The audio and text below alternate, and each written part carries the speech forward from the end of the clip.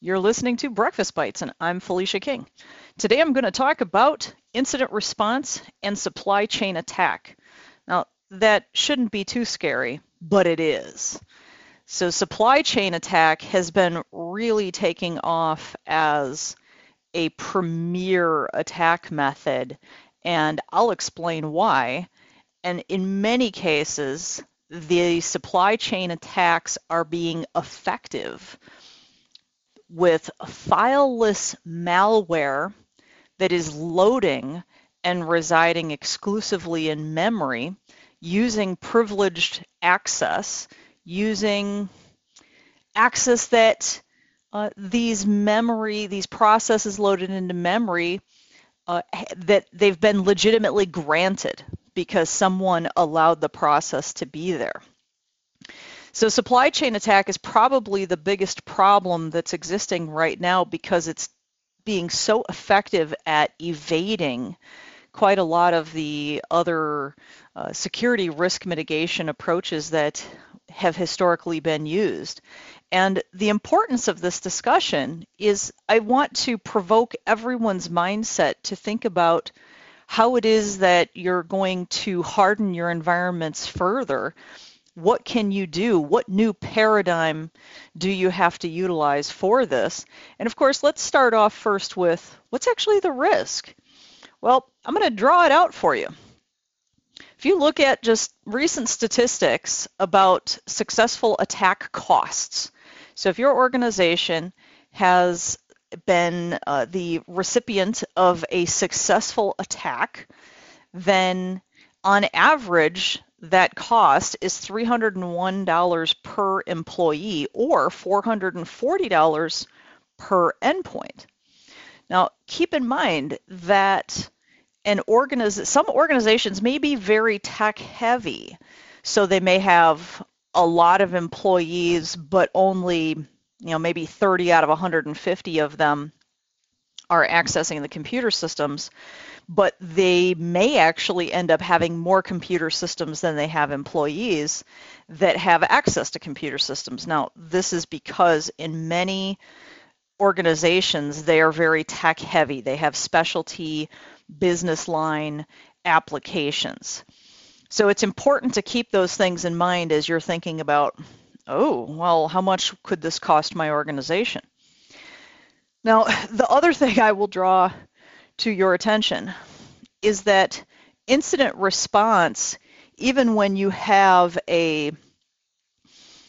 just a perception that something has happened, so you have, let's say, an indicator of compromise, and then you need to respond, you may not necessarily have a confirmation that that indicator of compromise has turned into a successful attack.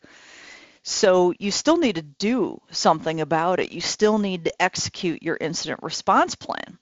So first off, I hope you have an incident response plan. So whether or not you have one, it simply is going to improve your time to execute that response plan effectively and the quality of that response. You could still have an effective response on an ad hoc basis in a small organization, but it may be difficult to get the right parties involved at the right time in these sorts of things. So let's just look at what an incident response may look like. Now, if you have something that's not deemed to be a reportable incident, then you may decide you're going to respond to that 100% in-house.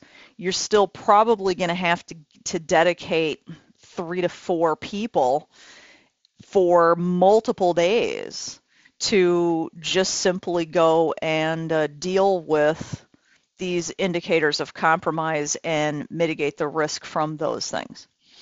So, you do the math on that. You figure 3 to 4 people, full-time, multiple days, doing that.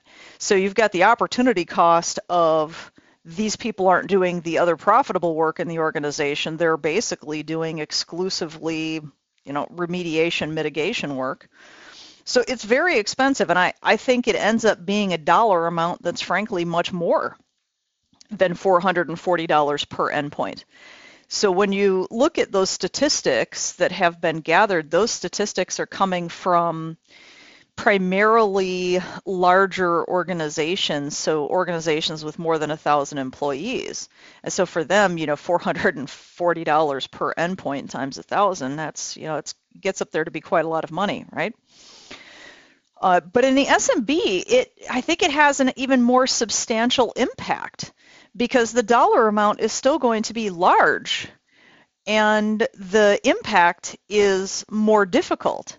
And it's never going to come at a time when you choose. You don't get to choose when this happens because it's fundamentally a response to an indicator of compromise. So now let's take incident response one step further. Let's say you have a reportable incident. So I'm not going to spend any time here talking about what the difference between a reportable and a non-reportable incident is, because that is highly subjective to the industry that you're in, the governmental regulations that your business is subject to, as well as the relationship and terms and conditions of the cyber security insurance that you have. Okay, that's way outside of the scope of this discussion, and it's highly, highly specific to your business. So let's say as part of your incident response, you determine this is going to be a reportable incident. You're going to contact your insurance company. And so now what? Well, more often than not, the cybersecurity insurance company is going to require you to do certain things. For example, they may require you to keep all of your systems up and running, not necessarily connected to the internet, but you can't reboot them and you can't use them anymore either. So they've now said you have to take your entire environment and put it in stasis so that they can bring along their forensic investigators to do a forensic analysis on the situation that's there. And they may even be attempting to identify what data was leaked. And actually, that is a very, very, very crucial component of incident response, is to determine what data has been breached. So they may have these requirements upon you. Now, if they do have those requirements upon you and you haven't figured out what this is in advance, then you got a real nasty wake-up call. Because they're probably going to say, look, our incident response team is going to be there in a week and a half or 2 weeks. You can't use your systems in the meantime. And, you can't even start a recovery, not on that hardware. Well, so now what's your option? Well, I guess you better go out and buy a whole bunch of new computer hardware, and that includes your servers, by the way. Now, another wake-up call for you is that you can't exactly lay your hot little hands on computer equipment that quickly. Sure, maybe some PCs, but not servers necessarily. So did your incident response plan have a mechanism whereby you could quickly bring backups of your servers online in another format? Something to think about there. So how long is it going to be before you can have your people working again? And let's say you're a business that runs payroll for, not only your own employees, but let's say you were doing it for customers. So how long can they tolerate you being down and you not being able to run payroll? Good question, something to think about. So incident response is actually having proactively done incident response planning is the number one thing statistically proven to reduce the cost of any breach. And I'm going to say this again because it is critically important that you understand this. Proactive incident response planning efforts are the number one thing that you can do to reduce the cost and impact of any breach. So who's doing them? I hope you are. I hope you're working on that. I hope you're partnering with your IT service provider to get that done. I hope you're having proactive conversations with your insurance company about this. Okay, now I want to turn and pivot here onto this topic of supply chain risk. It's a bit of a hot button for me because for years I have been talking about counterparty risk and have been feeling as though sometimes I'm the only one in the wilderness talking about counterparty risk. There is such a penchant by IT service providers to outsource, outsource, outsource, and to not effectively understand how to vet that counterparty risk.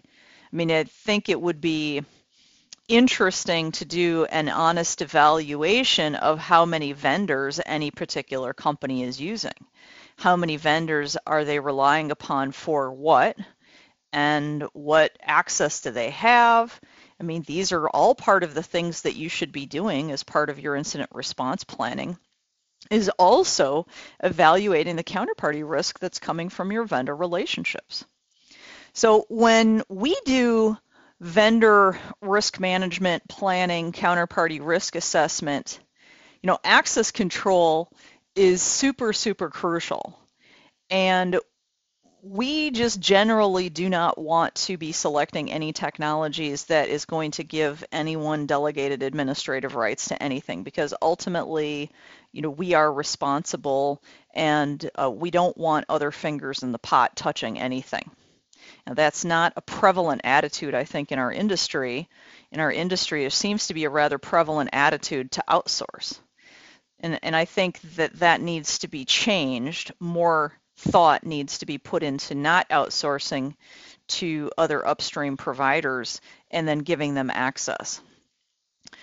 And then we need to be talking also about role-based access control. By what mechanisms exist in the system for role-based access control and multi-factor authentication enforcement, IP access control restrictions, conditional access, audit logs, automated compliance reporting.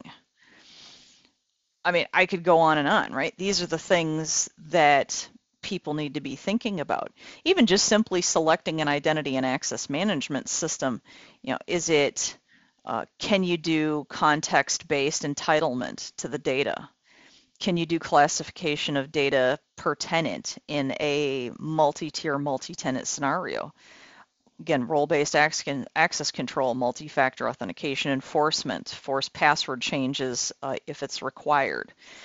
And these are things that you really need to be deeply thinking about. And if anybody's wanting this list, you can certainly reach out to me. I'll be happy to get you this list of some of the things that we think about, which is not exhaustive. If I wrote down if I actually provided an exhaustive list, it would just be ridiculously long, and much of your counterparty risk assessment that you're doing is very, very uniquely specific to your organization because everybody uses different technologies.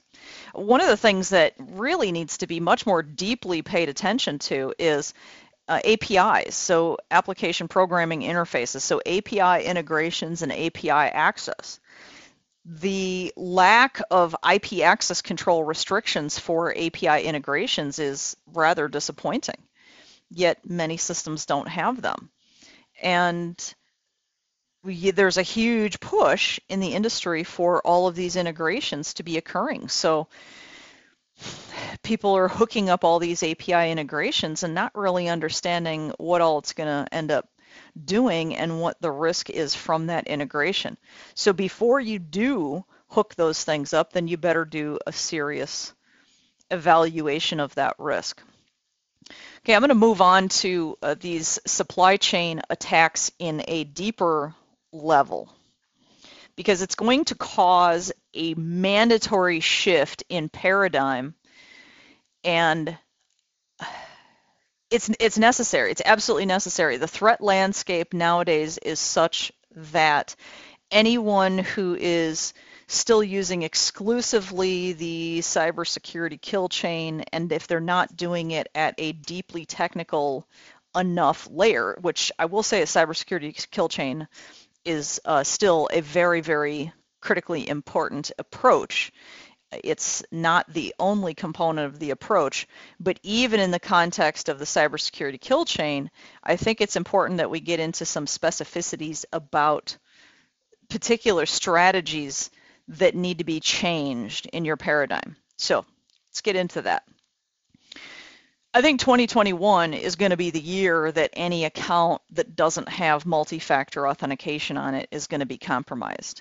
You've just got to have multi-factor authentication, because the potential for a credential to get compromised is high. That's just what it is. And when you consider that if you do have a credential compromise, then how many of your credentials have gotten compromised simultaneously, and can you actually assess the extent of those? So just simply having a strategy that says, I'm going to go around, I'm going to change passwords, by itself, that's not really something that you can execute in a timely fashion with 100% certainty that you've closed the barn door on that.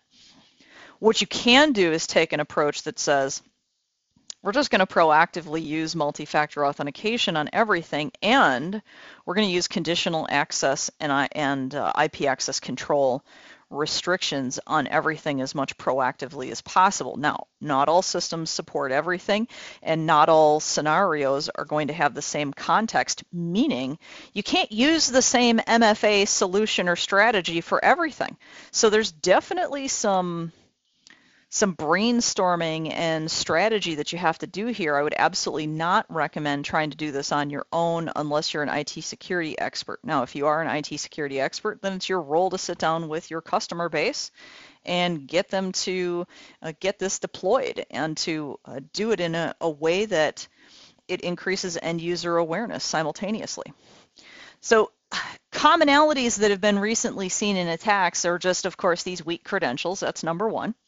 And then there's outdated and unpatched operating systems and applications. And I'm not going to beat on the dead stick on this one here, because I just recently did a podcast on the entire topic of patch management. I'm not going to go through that again. Then the next commonality seen in the attack is a lack of advanced detection technologies that aren't enabled, misconfigurations, and unsecured devices. Okay, so this goes to that whole thing that, yes, the cybersecurity kill chain is still a valid approach, but not in its entirety. You need to have a lot of endpoint protection strategies, a lot of picking up of those events, sending that telemetry data someplace to be analyzed for artificial intelligence, integrated real-time analytics, looking for indicators of compromise, patterns of attack, and then kicking off as close to real time as possible alarms to the knock and sock analysts. And couple this with the requirement to have a zero trust posture now. So that zero trust posture says, here's this thing that's trying to execute. We're not going to let it download and execute and then scan it later. No. We're just going to block it until we've really scanned it and really deeply analyzed it. And I've talked before about how you have to have this zero trust posture, zero trust framework. So now I'm going to get into what is actually an incredibly effective technique, but very hard to achieve because it's very complex and it requires an incredible amount of skill to execute, but it's totally possible to do. And it's not bad to maintain it once you've got it put in place.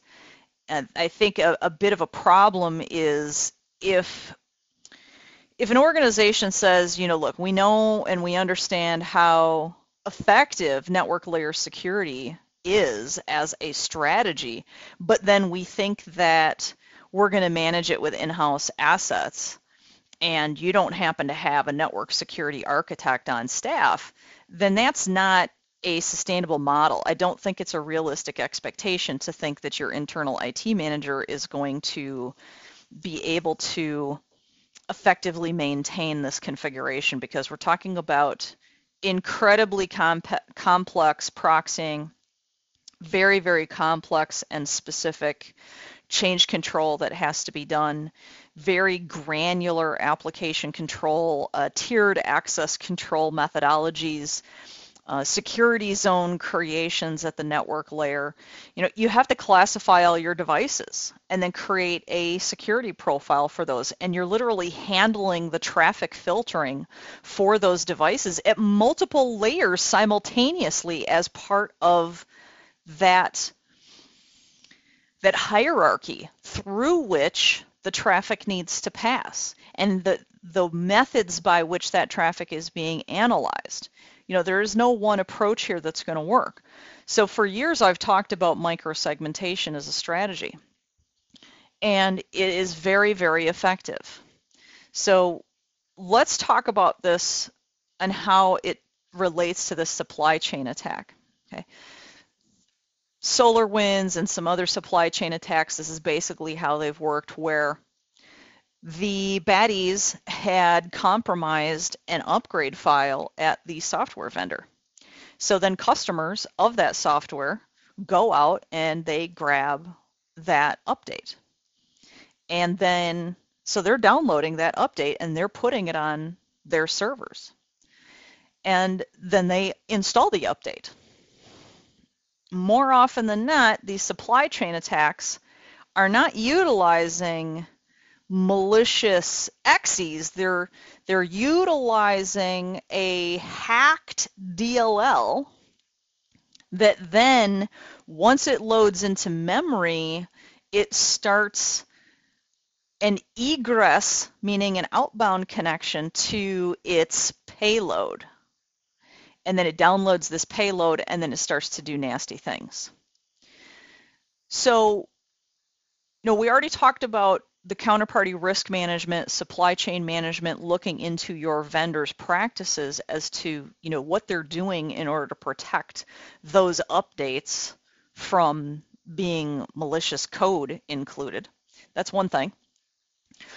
But at the network layer security method here, if you have a security posture for that server or these groups of servers that literally restricts the ability for that server to talk to anything external other than some very explicitly defined resources, then most likely that supply chain attack will be foiled.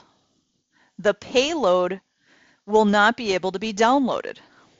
The malicious memory resident DLL will attempt to make an outbound connection to something that the network layer security does not allow it to connect to. And one of the reasons why network layer security is so effective is because it has a tremendous amount of scale. I mean, if you had 50 servers and you have a single network layer security solution, then that you get all the economies of scale from that. You know, you're managing network layer security in this one system, and it's scaling out for these 50 servers. But it's also that if there is something malicious on that endpoint, on that particular server, that is able to successfully defeat endpoint protection, or let's say it's able to effectively defeat the firewall rules that are on that particular endpoint, it has no ability to go and modify the ACLs at the network layer or to disable the security scanning apparatus that is applied to those packets as they traverse through the network. And if you are combining these rules with an an alarming notification system saying like, look, when this thing happens, then that's something that we want to have some artificial intelligence see if that's happening in a correlated event with something else, or we want to flag that as maybe a medium grade alarm for the SOC analyst to take a look at. Whatever it is that you're doing, maybe on some of these special assets, you want to utilize a level of heightened awareness. And that would be a good call. I mean, again, we go down to this topic of classification of devices. The rules that you're going to apply to the accounting PCs are going to be different than the marketing PCs. And this also means end user training where, the marketing person can't be doing banking from, they can't be like, oh, well, the marketing person and the banking person are all the same and they're going to just do this all from, the computer that has the marketing profile. Because inherently a marketing person is going to feel that they need access to a lot of sketchy things, Facebook being one of them. Can't tell you how many alarms we see on a daily basis associated with malware URLs being hosted on Facebook. I mean, we're literally talking about thousands of interactions that are being blocked. And it's like, if you want to get hacked, go look at Facebook. Go right ahead and do it, because there's so much malware that's being hosted through there. It's pretty outrageous. So clearly, if you have that data, you should know that you shouldn't be attempting to do your online banking from a computer that is being allowed to talk to these marketing related resources. And the same thing applies to your servers. You're going to have a different security profile for something that's an application server, potentially, versus something that's like a domain controller or an identity and access management system or a SQL server. I mean, that SQL server may be in its own little enclave. And then you may have additional encryption technologies on top of that. That's like, in stasis data at rest encryption. You may have specialized encryption at the communications layer, at the traffic layer as well. So I want to make sure that you understand here that it's critical that you define and classify these resources according to the security profile that they should have at the network layer, and then go extremely granular at that network layer in terms of the security rules. End users will most likely find it irritating and frustrating initially, and it is critical that executive management supports this initiative. And if you are a business decision maker, please understand that if you don't take this approach on a proactive basis, you're literally talking about a business destroying event that could have been prevented.